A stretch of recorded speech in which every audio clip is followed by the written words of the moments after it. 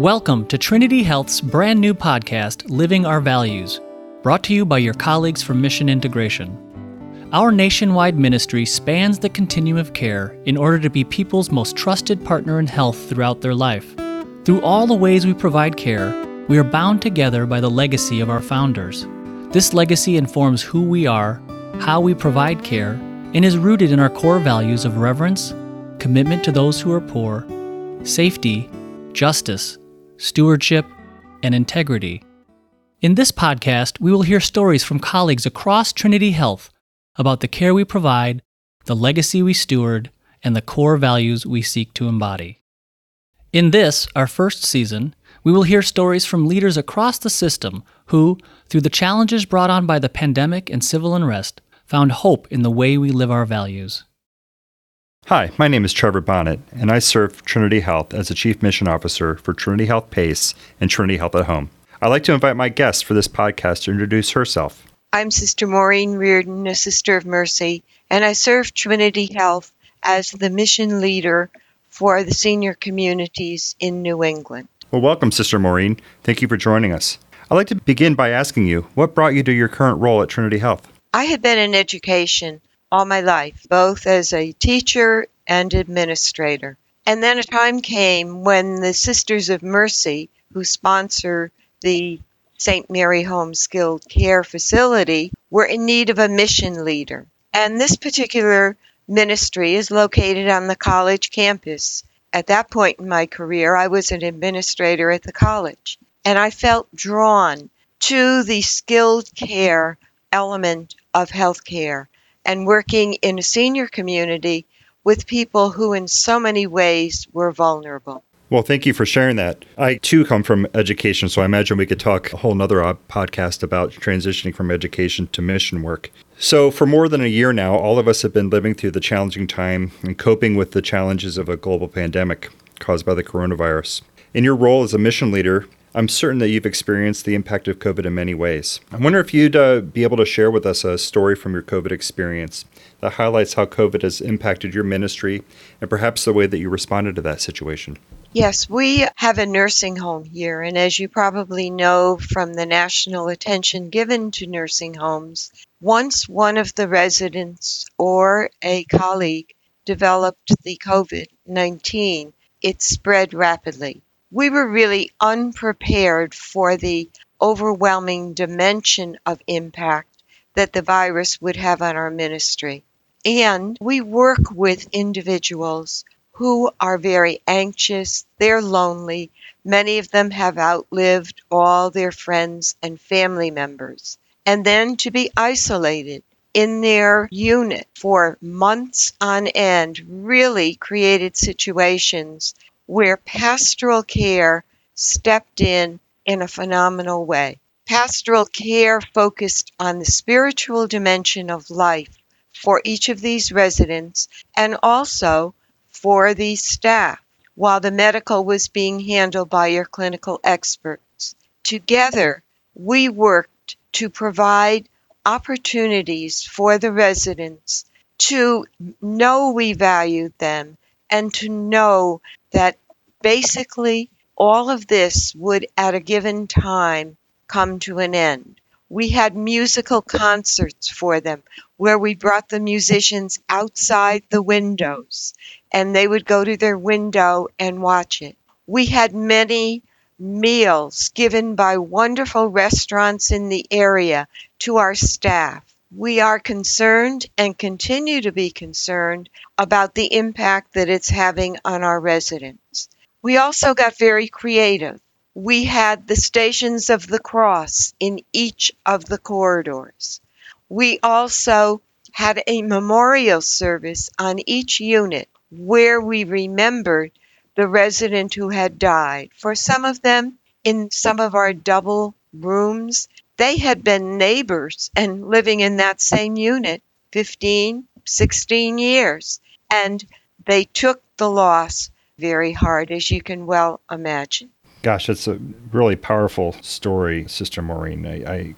You all were in the thick of everybody's hearts and prayers as the pandemic began, as it swept through nursing homes and those facilities. I'm so grateful to you for your pastoral care and the team and their pastoral care.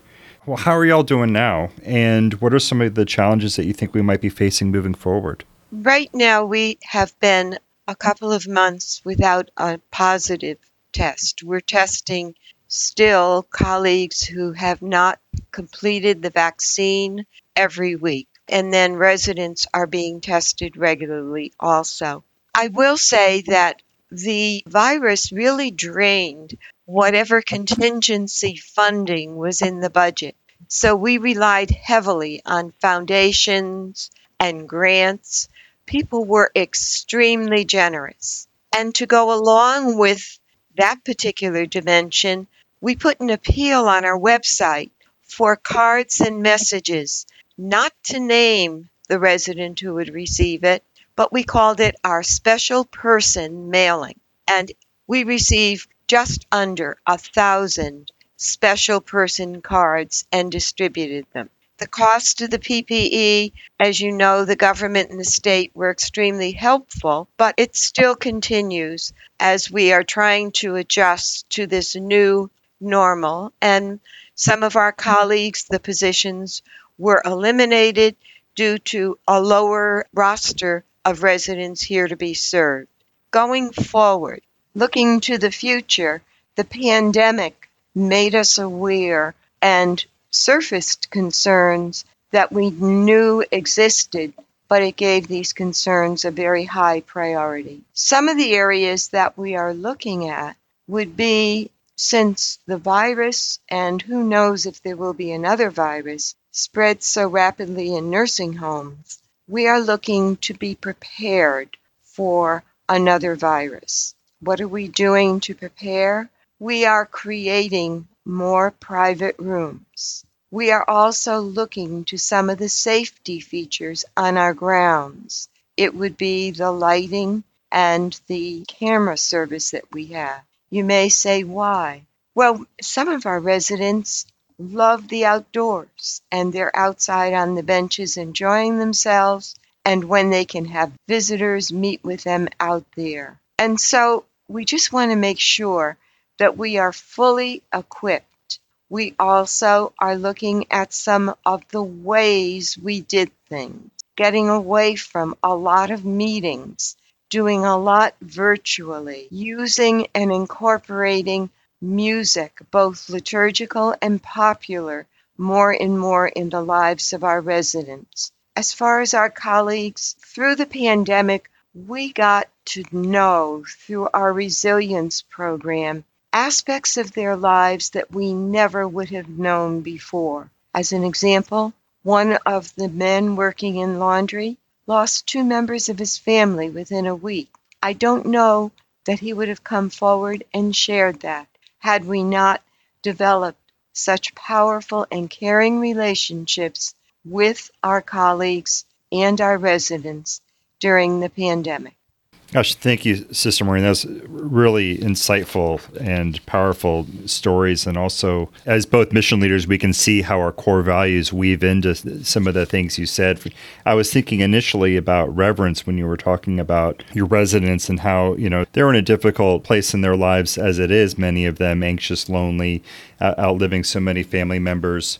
So reverence was the core value that came to my mind quickest. But really, as you kept on speaking, the idea of a little deeper into our Catholic sensibilities, the understanding of the common good and solidarity, almost a sense of justice where you turn to accompany them through that difficult time and establishing an accompaniment, which was really powerful to hear. I wonder if you have any thoughts on the core values and how they wove into what you all did over this past year and continue to do in the care of your residents. Yes, you touched on reverence. I believe in every way we could, we emphasize the value of each person, the value of the resident, the value of the colleague, and the value of the family members who were distraught because they couldn't come in to visit with their loved one. And just as each person was treated in the same way. Integrity, we have our core values up on the wall, and we would frequently refer to them and say, it's not any good to have them on the wall if our general operations are not reflecting the core values. In terms of being resourceful and being careful, in terms of the use of our resources, we stewarded them very carefully. And stewardship was not only of things, but stewarding our people here. All of those things you just said really drove into the commitment to those who are poor, right? You were actively committing to those who are most vulnerable. I mean, and taking all of those things and not just doing it interpersonally, but putting in policies and procedures and even physical changes to make sure that those core values are structured into how you do things rather than something that was just a choice by one person or another. That's great to hear. Any final thoughts, Sister Maureen? I'm very optimistic, and I am thoroughly convinced that the mission and core values that we have and we share with all the Trinity Health Ministries will thrive, and that we will find new and exciting ways of providing care and support to our colleagues using our core values as our guide. Thank you so much, Sister Maureen. That's absolutely wonderful, and so grateful for your service and in our ministry. I'd like to thank you again. And again, my name is Trevor Bonnet, and I'd like to thank everyone for listening this week. And thank you, Trevor. Thank you for listening, and we hope you are inspired by the stories that remind us of who we are, the legacy we steward, and the core values we seek to embody. May we always work to serve together in the spirit of the gospel as a transforming and healing presence within our communities.